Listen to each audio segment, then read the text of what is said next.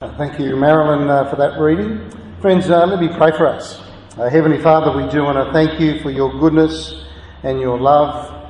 And Father, as we think about your return, Father, we pray that you'll help us this morning through your word, through your spirit, to be more prepared so that we might be faithful and wise at your coming. And we do pray these things for Jesus Christ's sake. Amen. Well, how is the world going to end? How's it going to end? Will it be the leaders through a North Korean, a Chinese, or a US or a USSR? Will they hit the nuclear button and start a war that they can't finish? Maybe COVID-19. There's been so much uncertainty and economic disasters throughout our world. Could there be another pandemic? Could it be even worse? Then throw in climate change, global warming, and the scientists are predicting there will be a huge amount of trauma placed upon our earth. Unseasonal rain, floods, high temperatures, which will cause fires and so on. Even in our world today, there's volcanic activity, earthquakes that may destroy. We may be destroyed by an asteroid or by an interspace collision. Folks, the end of the world will not come accidentally. It will not come accidentally. Everyone will know the time when Jesus will return, and Jesus is the one who will usher in the end, the judgment day, the resurrection day, the last day that many people will dread. Well, the disciples are not unlike us. They were amused and they were curious about the end of the world. When will it happen? How will it happen? Who will be responsible for the end of the age? And so Jesus launches into this apocalyptic literature, which is really literature concerning the end times. And the first thing he talks about is the beginning of the end. And in some of those verses, Jesus says, nations will rise against nation, the kingdom against kingdom. There will be famines and earthquakes in various places. All these are the beginning of birth pains. And so Jesus is saying, just before that, there will be false teachers that will be claiming to be the Messiah. They will even be performing miracles. There will be wars and famines and all that type of stuff, epidemics, persecution of Christians. Many people will die from the uncertainty and dangers of life. There will be worldwide chaos. Families, we are told, will betray each other. There will be lawlessness, great evil, and looting. And amongst the terrible times, there will be the preaching of the gospel to challenge people to repent of their ways. And what Jesus is saying, these are like the birth pains, the beginning of birth pains. Now, those of you who have been pregnant will know exactly what I'm talking about, and I certainly don't know what I'm talking about. But I gather there is, there's breaking of the waters, and then there's contractions, and there's a lot of yelling and screaming, is that right? And then a big relief, and then the baby will come. I'm not looking at Debbie with all the yelling and the screaming or anything like that. But you know what? Jesus is saying all these things are the beginning of the end. And in fact, he's saying they are happening now. Just look in the news. Just look in our world, and there are earthquakes. There are all these things that Jesus has mentioned. They are the signs, friends. They are reminders that everything in our world is not okay. And when we see a disaster, when we see volcanoes, when we see all these type of things mentioned, they are reminders. The end is near. They are the beginning of the birth pains. Then Jesus digresses. He talks about the end that the disciples will experience, and he talks about Jerusalem's end in verse 15. So when you see standing in the holy place the abomination that causes desolation, spoken of through the prophet Daniel, let the reader understand, then let those who are in Judea flee to the mountains. And here is Jesus. He's not talking about the ultimate end. He's talking about in their time. And he talks about the destruction of the temple, and the disciples, they will experience this very soon. And notice there he talks about the abomination that causes desolation. And this is a reference to Rome. And because Rome was such a powerful nation, a powerful kingdom, anyone that spoke against them would be tortured. And so they had a nickname for Rome. This very word, the abomination that causes desolation. And so they used a code name for all the readers. And folks, just like in the Old Testament, God can sometimes use the other nations, heathen nations, to bring about punishment, to bring about discipline. But then he gets back to the end. Who will bring the end? In verse 23 or verse 30 there, then he says, then will appear the sign of the Son of Man in heaven, and when all the peoples of the earth will mourn, they will see the Son of Man coming down on the clouds of heaven with the power and great glory. Yes, there will be false teachers claiming to be the Christ. There will be a lot of confusion. But Jesus says it will be unmistakable when he returns. In fact, he says, all people on earth will know that the Son of Man has come at the same time. Folks, I don't know how this is going to happen. But what a day. I mean, we know half our world is asleep while we're awake. When Jesus returns, somehow everyone's going to know about it at the same time and bring about the end of the world as we know it. In Daniel chapter 7, there's a vision that the Son of Man will be coming down on the clouds, and he will bring the end times, and he will establish his kingdom that will last for eternity. And it puts, China and the US superpowers into perspective. Their kingdom might last 50, 60 years, but Jesus' kingdom, folks, is eternal. Yes. It's eternal. Think how long eternal is. And the Son of Man was Jesus' favourite saying when he was talking about himself, because it was prophesied, like in Daniel, and all the Jews knew the Son of Man would be God's greatest leader. And so when Jesus teaches the Pharisees, when he's teaching people, they know exactly what he's talking about. The Son of Man. He said, how dare he call himself the Son of Man? Here is King Jesus with all the authority of heaven itself, who is elected by God the Father, who will reign eternally, and he is the one, not the world powers, he is the one who will end the world with all glory and power as we've never seen before. What a great day that will be, eh? Not China, not Korea, not the US or the USSR, not the Terminator, not all Arnold Schwarzenegger or any of those guys. Folks, it will be undeniable. Jesus will return. He will usher in the last day and bring about judgment upon the world. But when will this take place? Verse 36. But what about the day or hour? No one knows, not even the angels in heaven, nor the Son, but only the Father. As in the days of Noah, so it will be the coming of the Son of Man. When you're talking about the end times, everyone wants to know when. When's this going to happen? But basically, Jesus has wrong question here. He in fact says, no point asking me. I don't even know. And folks, if there is one thing that Jesus doesn't know, this is it. He knows he's coming back to judge the world, to bring about Judgment Day. But he doesn't even know when. And then Jesus cites Noah as an example. The people in Noah's day were just doing their own thing, eating, drinking, marrying and so on. And then, without warning, the floods came and took them away. And Jesus is saying, that's how the end times will happen, when you least expect it.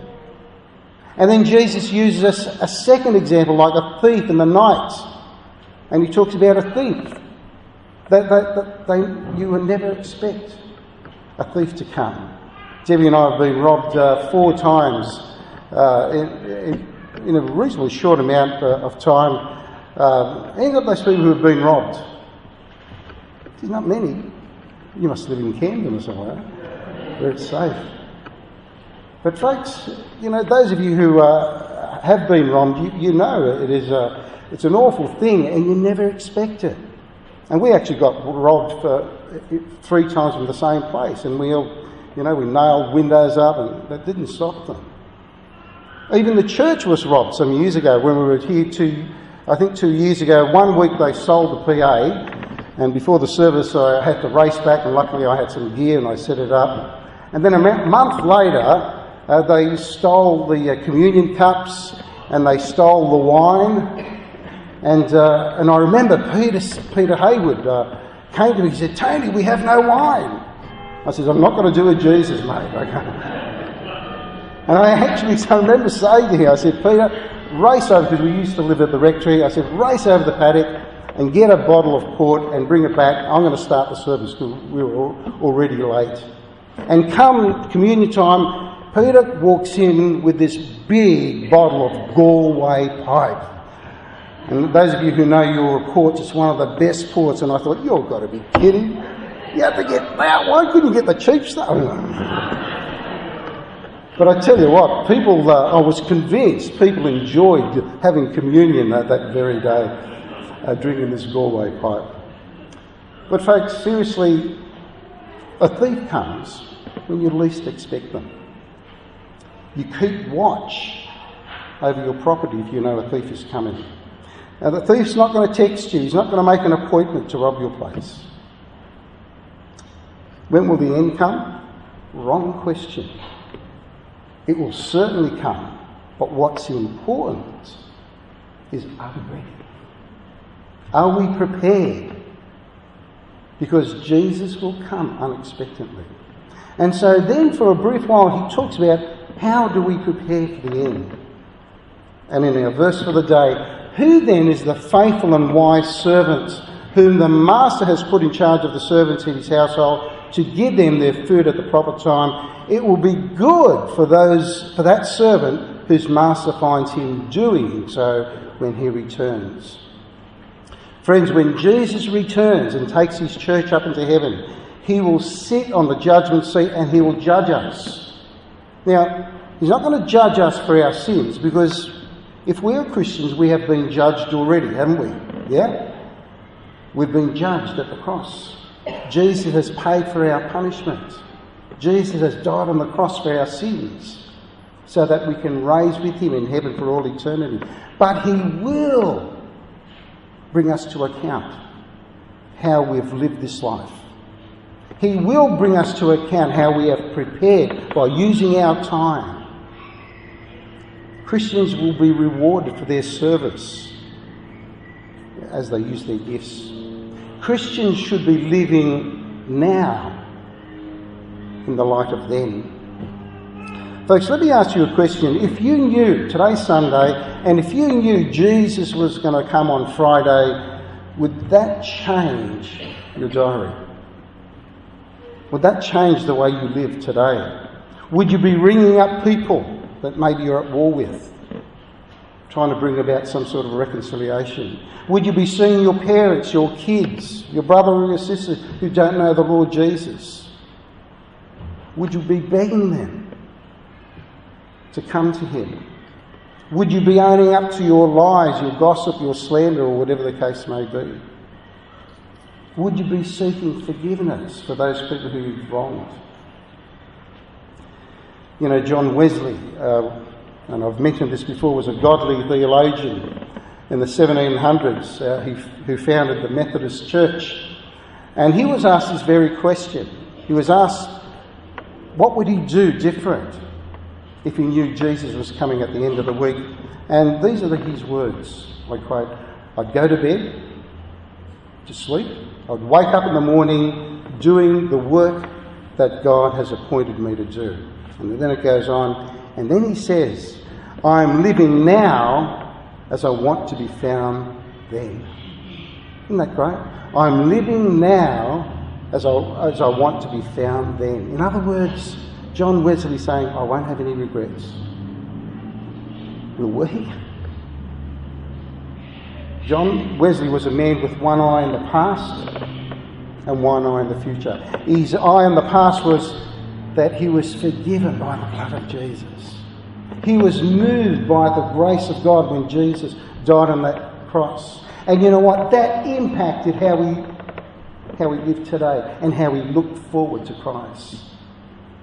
He was living now, or living how he wanted to be found.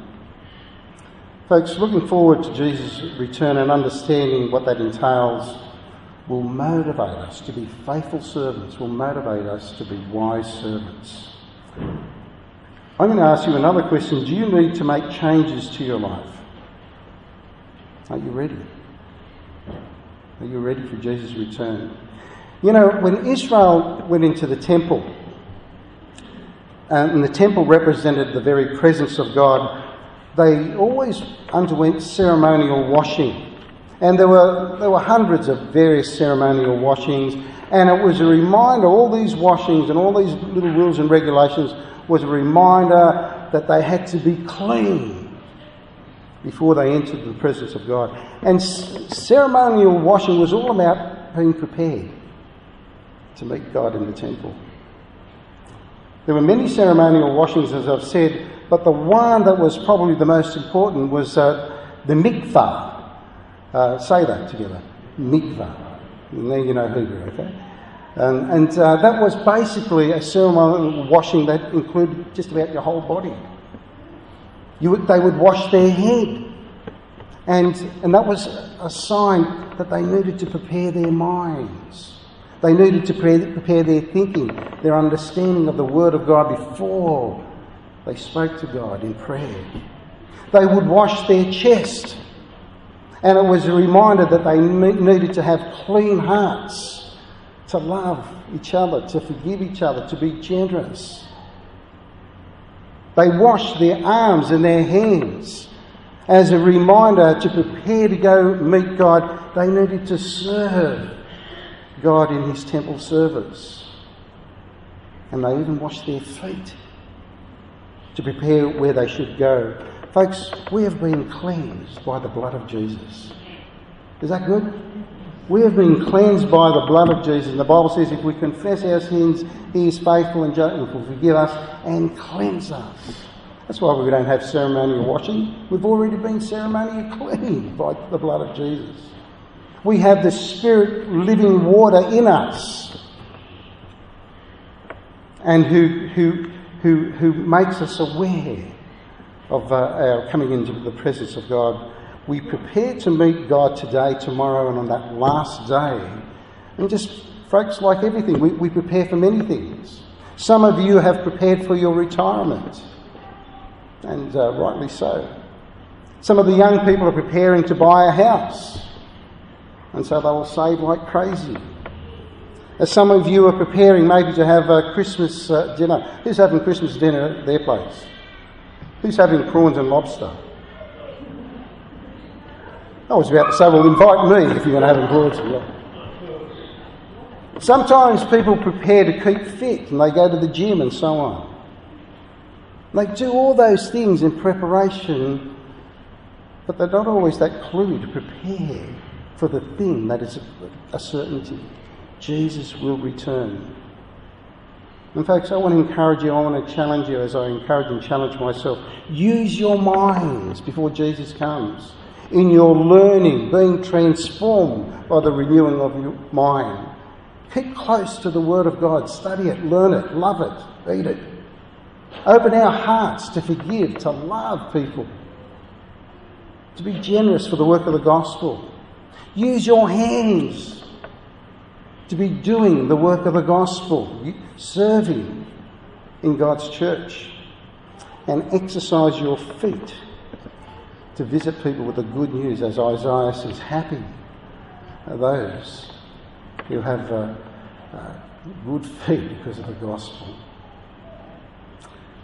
Folks, let us now live how you want to be found then when Jesus returns.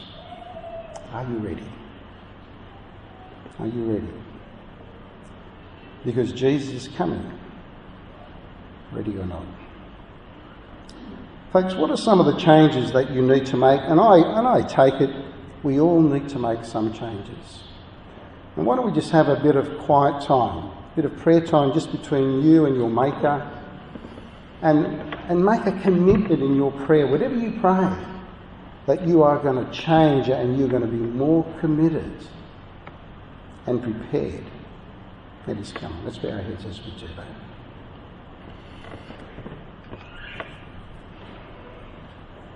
Maybe we need to make changes with our minds, our thinking,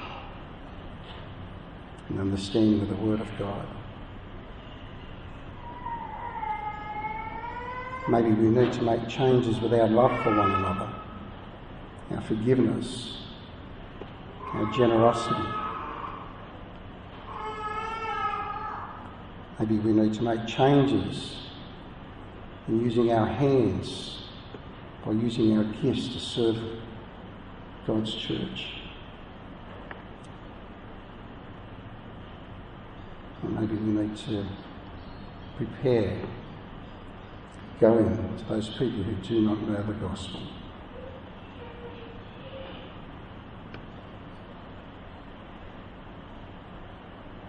Heavenly Father, help us to be like John Wesley,